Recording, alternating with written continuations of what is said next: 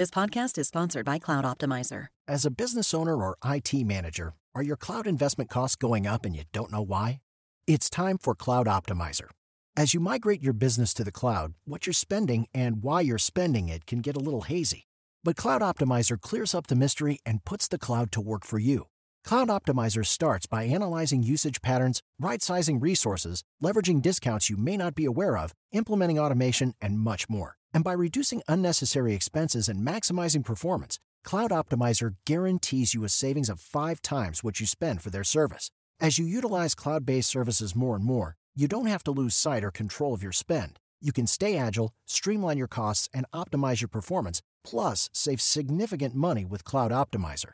Make the cloud work for you with Cloud Optimizer. Get a free assessment and find out how much you can save by going to cloudoptimizer.com. Go to cloudoptimizer.com for your free assessment. That's cloudoptimizer.com.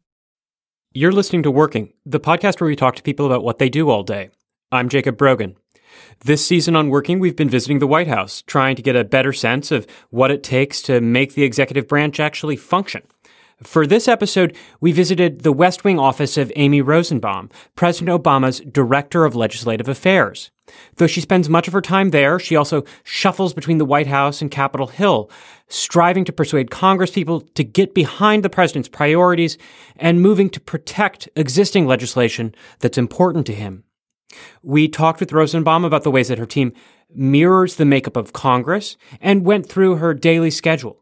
We also got into specifics, discussing her handling of the Iran deal and talking about how she knows when it's time to bring the president himself to the negotiating table.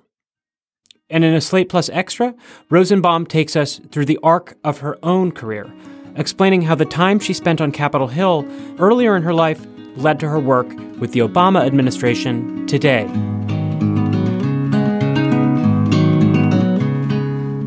What is your name and what do you do? My name is Amy Rosenbaum, and I am the legislative director here at the White House. What does that mean? What does the legislative director at the White House do? I run a big team of people to help the president implement his agenda in Congress and to, on the flip side of that, prevent Congress from undoing the president's agenda. Can you tell us about some of the legislation that you've been involved with? Sure.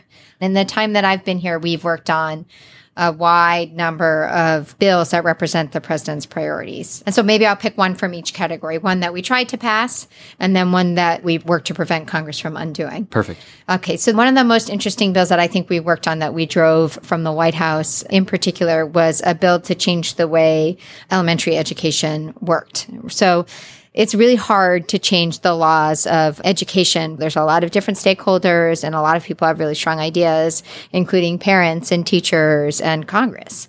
And the president very much wanted to see if he could reduce the amount of testing that was done in public schools without losing the accountability for making sure that schools in the hardest hit areas couldn't be left behind. So we worked very closely with Republicans and Democrats in the House and the Senate and signed it into law. I'm a mom who sends her kids to public schools, so I know how important those issues can really be to people. On the flip side, we do spend a lot of our time, because the Congress is run by Republicans, in protecting the president's legacy and protecting the president's agenda. So at this time last year, my office was really hard at work protecting the Iran nuclear deal. Mm-hmm. And we worked very closely with the congressional Democrats on the House and the Senate side to prevent Congress from undoing the nuclear deal. We knew we were going to hit that vote, and we needed to make sure that we had enough votes lined up to prevent the Congress from stopping the deal from moving forward. So can we talk about one of those pieces of legislation? Sure. I think the Iran thing is super interesting. Sure. I'm happy to talk more about Iran. When we pulled together a ledge strategy, as soon as the deal was signed, we knew going into the deal that we would have to put together a legislative strategy to defend it. And so that's when it helps to have a really strong team. So we'll pull the team together, so the deputy assistants and the special assistants. And in this case, we'd also include the NSC, which is the National Security Council, as well as, the agencies that are involved, which in this case was Department of State and Department of Energy, and put together a House strategy and a Senate strategy. So you've got all of these people from these various departments in a room together? Well, usually the way we work is we'll pull together, we call it an EOP NSC strategy, the executive office of the president. So it would be NSC, the National Security Council has its own legislative team, and then there's our team. So we'll first sit down together and kind of figure out what we think the right House and Senate strategy are. And from there, the different specials, the special assistants in NSC and in my team for Iran would go out to the agencies to try and coordinate with their legislative affairs teams. So each agency also has its own legislative affairs team. When we work well, we're all synced up together. What does an actual legislative strategy look like on your end? I mean, what kind of things does it include or focus on? Sure. So there's the tactical side of it where you try and think through, okay, is this a House focused or is this Senate focused or is it both? And Iran, it was both. And then the first thing you do is, okay, what kind of conversations do we need to have? What conversations need to be done at a special assistant to member or senator level? What conversations need to be done from a principal level out of the White House below the president to principals in the House and the Senate? What kind of cabinet conversations need to occur? And what kind of conversations do the president and often the vice president need to have? And that's a really good way to organize like a first run legislative strategy. And then you get back together when you have all of that information, reassess what you think your options are, and then reassign. Mm-hmm. You've talked a lot about finding consensus. Are you also thinking about arm twisting at that point? Well, I think consensus is particularly important when you're trying to drive an agenda. When you're trying to block people from undoing your agenda, there can be consensus. Sometimes you can find a middle ground for people to land so they don't, want to block it all outright. With Iran, there was not really arm twisting, but a lot of conversations, a lot of detailed conversations about the merits of the agreement itself that occurred. So it's about selling the deal to specific people in specific ways? That's right. One-on-one, small group meetings, going at them from different directions, answering every question, keeping track of the questions that were asked, making sure you have the right answers, making sure everybody doing the calls has those right answers, making sure everybody has the readouts from every conversation. So when they're reassigned, they know what questions they're likely to be asked. So in those early stages, how much of the thinking you were doing is about winning support in your own party? For something like Iran, almost all of it. Because you only needed your own party, because you're dealing with veto override margins in the beginning. What methods exist then for appealing to the opposition when you have to on something like that? On something like Iran, most of the conversations were with the Democrats. We work a lot with the Republicans. I work a lot with the Republicans, and the principals to include the president do as well, more when we're pushing an agenda itself. For example, when we did the Trade Promotion Authority Act, the TPA bill, which gives the president, this president or any other future presidents, fast-tracked ability to be able to get a trade bill through Congress. What my job is to identify where the consensus is. And in this case, both the Republicans and many Democrats and the president believe that it was important to pass a free trade agreement in the Pacific, both for national security purposes and economic purposes, identifying the arguments that are going to resonate with the Republicans, and then making those arguments directly on the principal level and on the staff level. That's what I mean by consensus. With Iran, what were the most difficult parts of that process then? The hardest part of that process was getting some of the members comfortable disagreeing with some of their closest friends at home. Mm-hmm. So in many instances, there are long-held feelings about Iran in different communities and different stakeholders that members and senators have close relationships with. And in some cases, those stakeholders agreed with the Iran nuclear deal, and in some cases, they didn't. And we approached that, the president approached that very eyes wide open, but making a national security case. And that's hard to do, separating emotion and friendship from what's best, what we believed and what we were making the case for was best for the country. When you're dealing with someone who has a personal objection, maybe based on their friendships or the other people that they work with, is that stuff you try to anticipate going into interactions, or do you have to respond to it as it comes up? Sure. I think it's always, no matter who you're talking to, it's like going into a job interview. Knowing where they come from, what's important to them is always going to help you communicate better. Mm-hmm. And sometimes acknowledging up front that, look, I know this is something that's going to be hard to talk about, I really appreciate you giving me the time to talk about it is the best way to approach a situation. So yeah, you do. And that's whether it's Democrats or Republicans. Look, I know it's hard to talk to me. We don't usually talk, but I want to talk to you about criminal justice reform. That's something, it's helpful. How willing are people to have those conversations with you? Pretty willing. How long did the Iran process take for your office, from your perspective, from start to finish? 4 months. Is that typical for something like that? 3 or 4 months. That's fast. Yeah, that's pretty fast. I mean, there was some groundwork laid before the agreement, and then very quickly after the agreement, a lot of work was done over the summer and through September.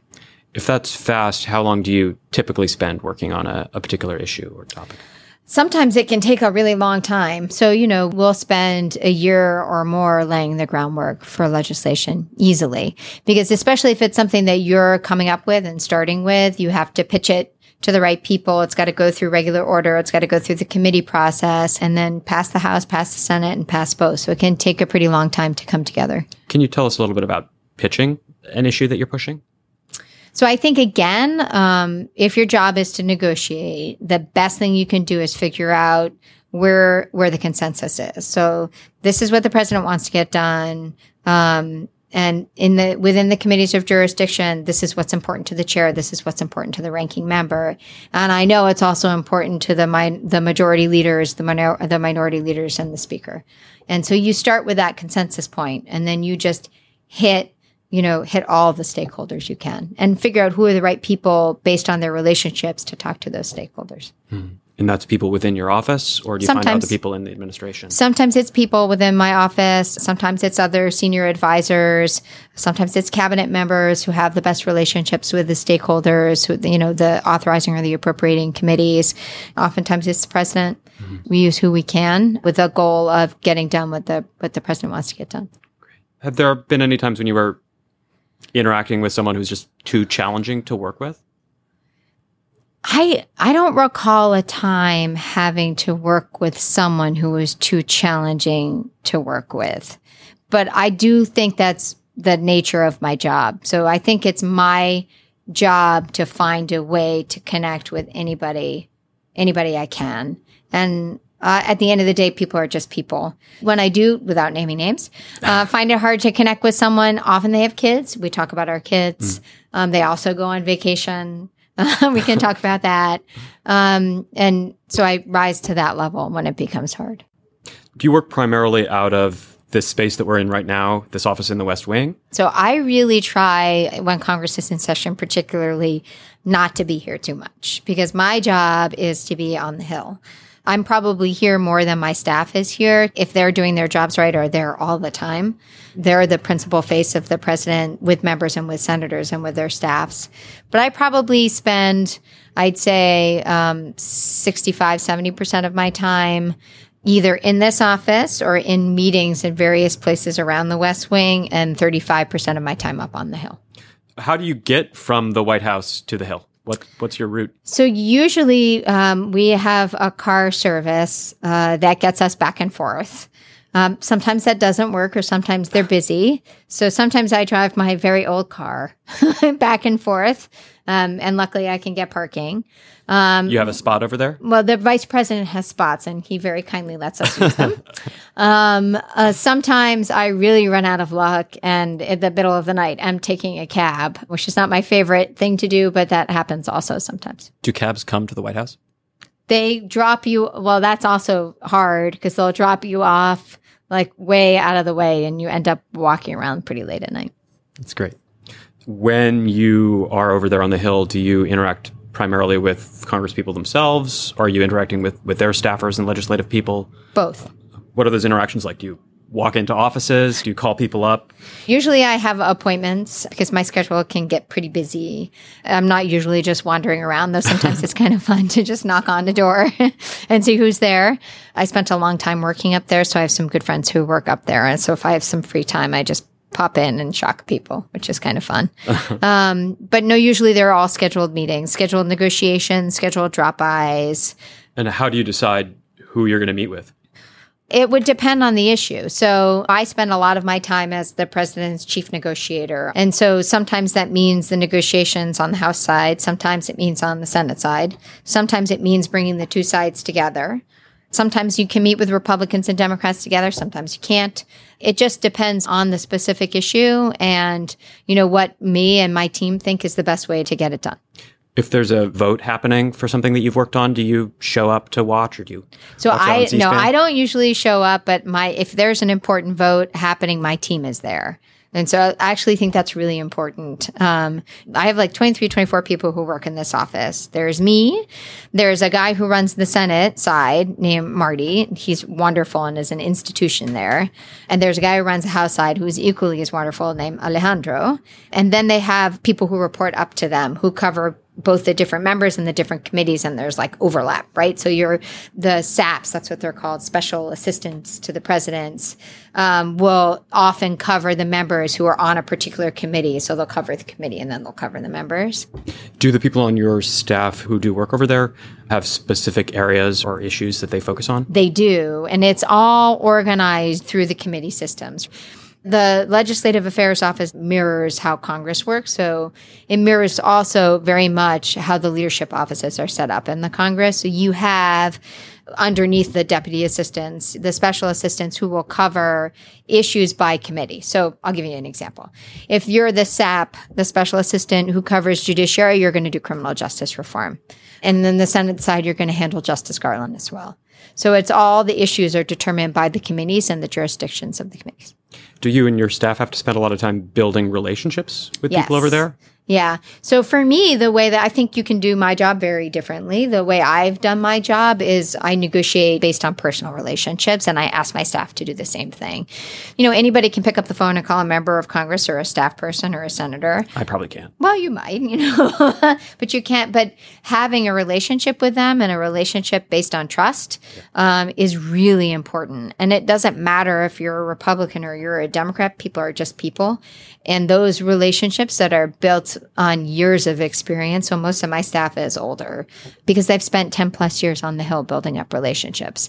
And it's incredibly helpful because not only do they know so much about both the senator or the member, but that member or senator knows them personally and will sit down and talk to them. Is it ever hard to separate the kind of political frustrations that you might have with someone from the kind of personal connection that you're trying to form with them? Yeah, sometimes it can be very hard. We really try and work towards consensus. The central part of my job and how we drive negotiations is trying to figure out where the consensus points are. And then to your point, like if I'm talking to a Republican about an issue that's important to the president, like opioids or cancer research, I might not be able to agree with them on anything else, but I know I can talk to them openly and honestly about really needing to get something done in that space. And we just narrow the conversation to that. Do you meet people then in order to build those connections? Do you meet people outside of ordinary office hours? Do you go do dinners and lunches, coffees, things like that? I do some coffees. I don't have a lot of time, unfortunately. So my day is pretty stacked from about 7:30 to about 8:30 or 9. So not as much as I would like. I try and do that during recesses, when Congress is out of session and when things are a little quieter here. When you do get coffee with someone in that capacity, who pays? I always pay. I always pay. You've been listening to Amy Rosenbaum, President Obama's Director of Legislative Affairs. In a minute, she tells us about her daily schedule and explains how she utilizes her team to best effect. What's the best way to learn a language? Immersion, living where the language is spoken and using it every day in everyday situations. But if that's not on the cards this year, you can still learn a language the second best way, and that's with Babbel. I've used apps in the past to learn new languages, but when I came across Babbel, I wondered if it could help me refresh my knowledge of a language I once spoke well, but was now a little bit or quite a lot rusty. I have to say, I was impressed. The advanced lessons were really useful, tips and idioms that can help with in-depth conversations on topics that I can actually imagine chatting about. Babbel's quick 10-minute lessons are handcrafted by over 200 language experts to help you start speaking a new language in as little as 3 weeks. Babbel is designed by real people for real conversations, and the tips and tools are approachable, accessible, rooted in real-life situations, and delivered with conversation-based teaching so you're ready to practice what you've learned in the real world. What's more, all of Babbel's 14 award-winning language courses are backed by their 20-day money-back guarantee. Here's a special limited-time deal for working listeners. Right now, get up to 60% off your Babbel subscription, but only for working listeners at babbel.com/working. Get up to 60% off at babbel.com/working, spelled BABBEL.com/working. Rules and restrictions may apply. You spend a lot of time working with people on the Hill. What about the president? I mean, again, here we are in the West Wing and you spend a lot of your time here. Do you interact with him much? I do. It's obviously one of my favorite parts about the job because I think he's pretty extraordinary. I have access to the president as we're developing the legislative agenda, so we know what's most important to him. And so I'm a political scientist, so I spend a lot of time thinking about, or I used to before I had this job, a lot of time thinking about different kinds of presidents and how they operated. And this president operates so well on a one-to-one basis with members of Congress and senators or in small group meetings. And so what I try and do is leverage those strengths to get done what he wants to get done on the Hill. And then whenever we make a recommendation to either do one of those meetings or some of those calls, or, you know, maybe sometimes they're a larger group. We did a lot of larger groups on Iran, for instance. We both prep him for the meeting and then staff the meeting as well. Has your sense of him changed over the course of his administration or your time with it? I think I have grown to really appreciate his ability to connect with people, to include how he can connect with individual members of Congress. He is our best asset on the Hill, always has been, but I've really grown to appreciate that more watching it firsthand. How often are you able to mobilize that capacity of his for projects that you're working on, that ability of his to connect? So I've been very lucky, and whenever I've asked, he has said yes. How often do you ask? Oh, I try not to ask unless I actually need him. Also, because I think there's some value in using your best asset not every day, right? Because then it becomes less value on the Hill. So I ask always for our top priorities. Sometimes it's best to ask at the front end. Sometimes it's best to ask at the back end to close a deal. But I always ask. Juliet Eilperin, who we interviewed for a previous episode, has described the schedules of people in your office as grueling. Does that ring true for legislative affairs for you? That rings true, yeah. Can you walk us through a typical day? Sure. I'm embarrassed to say that I often sleep with my phone at this point. So I usually, wake up really early, check my phone. What are you checking when you check it? Or what are you looking for? Anything that came in after 12 a.m. Now it's 5 a.m. And sometimes things come in that time period that need to be responded to. So you sleep 5 hours a night? Five or six. Okay. Yeah. It's pretty average, I think. And then I have 3 little kids, so I try and spend some time with them in the morning before I come into work. And my day at work here usually starts at around 7:45, 8 o'clock. Before you head in there, are you reading newspapers, checking Twitter? Are there... Yeah, I try and do that in the early morning. Read the newspapers, check Twitter, read any news compilations.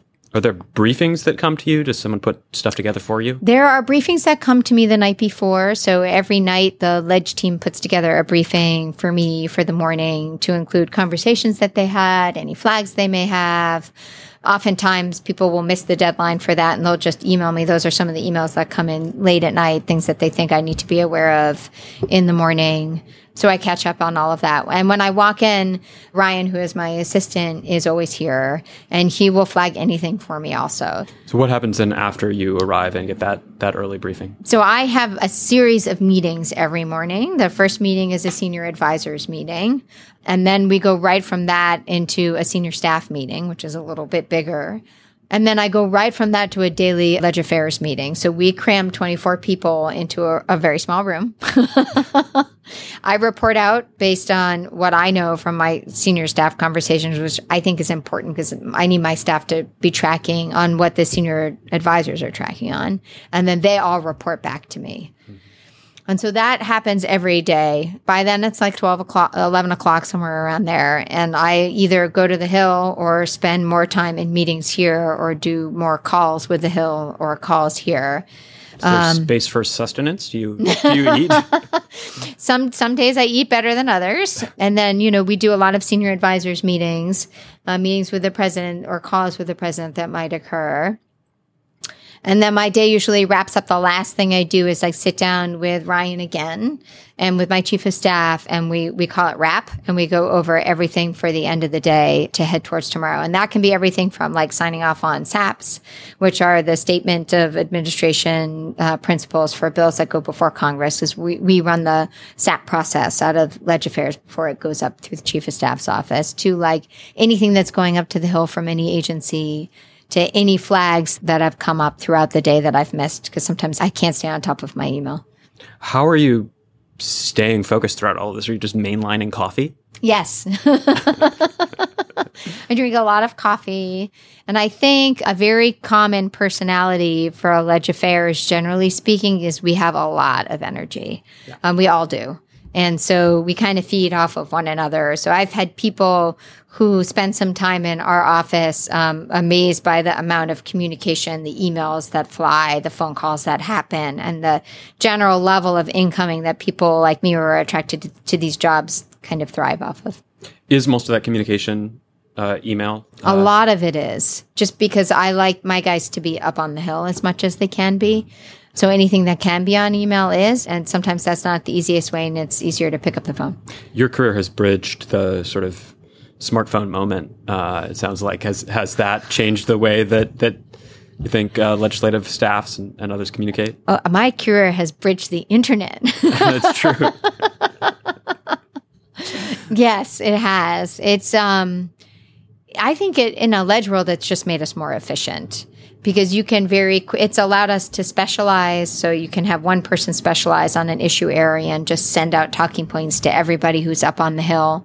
So everybody who's up on the Hill talking to members and senators and their staffs will know exactly what they should be saying, and will know exactly what the president's position is on something. So I think it's helpful. Are there a lot of meetings in the late afternoon, or are you buckle down and reading or whatever after a certain point? No, they go all the way up until 8 o'clock often. As you said, it can be a grueling atmosphere. So we really try and make it fun any way that we can. So we, bring food to meetings. We bring drinks to meetings if we can, if they're on Fridays after 6 o'clock. It makes life easier if you have a little bit of fun. Yeah. Do you usually make it home around when? 8:30. 8:30. Do you spend time with your kids? What's the evening like at that point? So I try to. Sometimes I'm less successful than others. I often don't see them in the morning because I keep them up late so I can see them at night. So I keep them up late at night. I read them stories and tuck them into bed and talk to them about their day. Mm. Do you ever really sign off? I mean, has there ever been a time when you did feel like you could just turn the phone off and put it away? No. Not even during recess? No, because recess for us, if the person in my job, to include me, is doing their job right, they use recesses to plan ahead. So you need to take the recess to restock, to measure where you are on all of your priorities, reassess your strategy, figure out what's changed, and plan for the upcoming session, essentially. Yeah. So it's relentless. Do you get vacation? I do get vacation. That's good. There's a popular perception of Congress as a kind of desolate, unproductive wasteland. Does that seem like a fair characterization to you? Do you see it as being a more productive space? I still see Congress as productive, and that might be a factor of what we've managed to do over the last 8 years, or at least the time that I've been here. It might be a factor of my own stubborn personality, where I like to see consensus and opportunity, and I tend not to focus on roadblocks and rather focus on how to get around them. I do think it's fair to say that Congress, the parties are a little more polarized than they were 20 years ago. But I also think like taking a step back, looking at it with perspective, that's happened over history. And so I don't, while I think there are some structural reasons like gerrymandering or other real reasons why Congress is the way it is, I don't think it needs to stay that way. And I do still find a lot of Congress's ability to be productive depends on its leaders, both on the Republican and on the Democratic side. And when you have effective leaders in place on different issues, you can still get things done. You have a background in political science, yeah? Does that shape the way you think about these kinds of historical trends? I think so. It helps me be a little less discouraged by it because you know that Congress has waves of inactivity, of waves of being polarized. It reflects the electorate. A lot of times we see, as people who work with Congress, trends before they kind of bubble up to the national level. So you could see, in the Tea Party 6-8 years ago, what's being reflected on a national level now when you try and negotiate with them. And when you see, what happened with Speaker Boehner and others. Mm-hmm. What are you proudest of in your time here? I'm proud of the bills that we've passed for the president and some of the priorities we've protected. And some of it, doesn't get reported very much. But when I first came here, we did so much work to protect the Affordable Care Act, walking people through why we thought it was important, working with them to make small changes. We went in with an attitude of, reasonable people can have reasonable problems with this law. And if we can fix those reasonable problems, we'll just make the law stronger. And that attitude, which came from the president, really helped us, I think, protect the ACA and the Affordable Care Act, and is a lot of the reasons why Congress was unable to repeal it. So I'm really proud of that.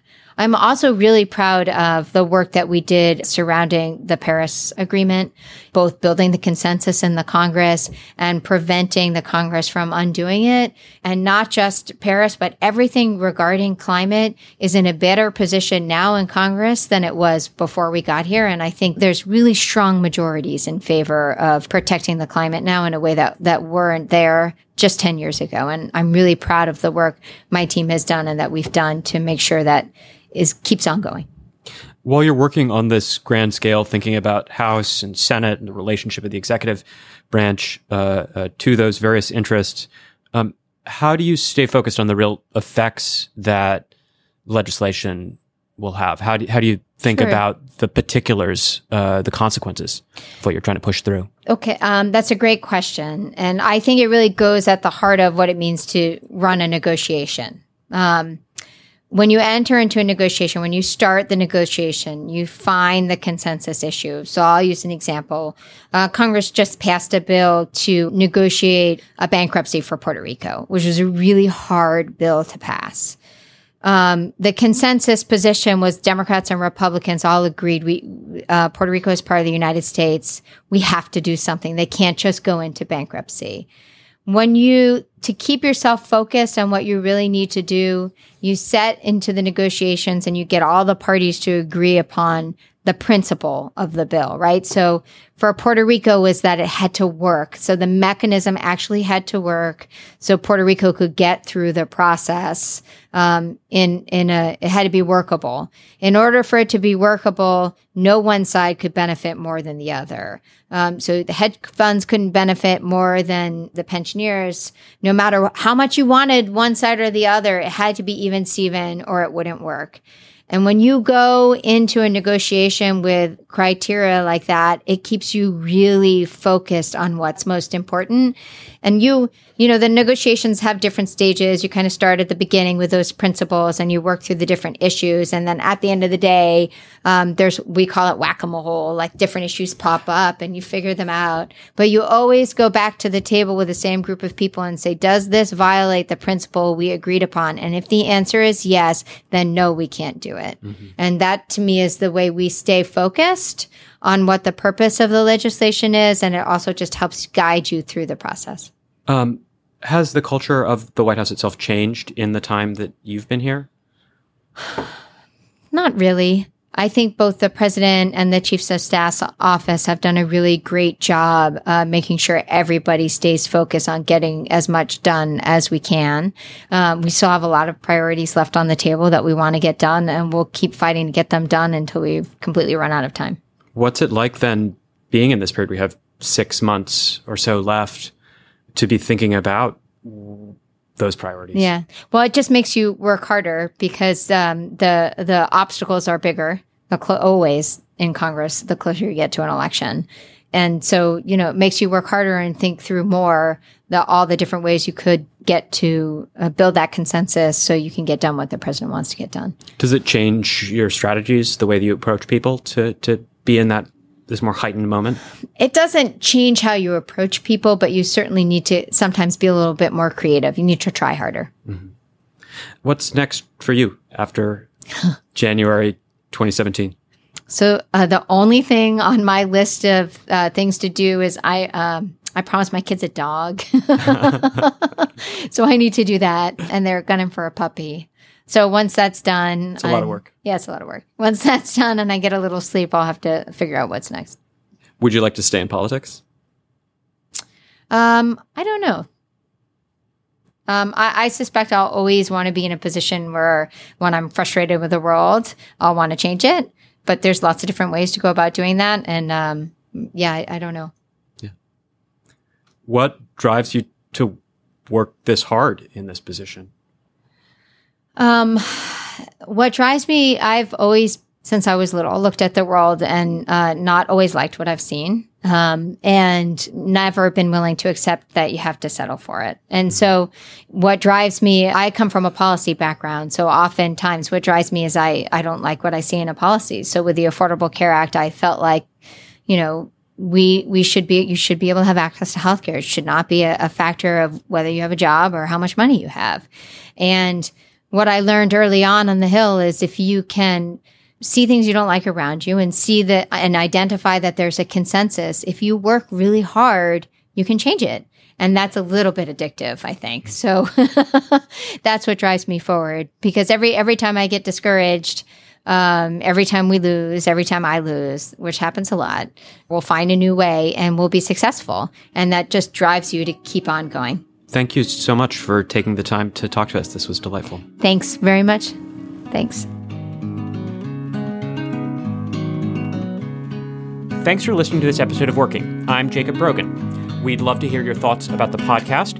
Our email address is working@slate.com, and we do read all of those emails. You can listen to all 7 seasons of the show at slate.com/working. This series was produced by me and Mickey Capper. Mickey also edits the show. Dan Bloom recorded this episode and helped produce it. Thanks to Afim Shapiro, and special thanks, as always, to Rachel Rakusin at the White House. Our executive producer is Steve Lichtai, and the chief content officer of the Panoply Network is Andy Bowers.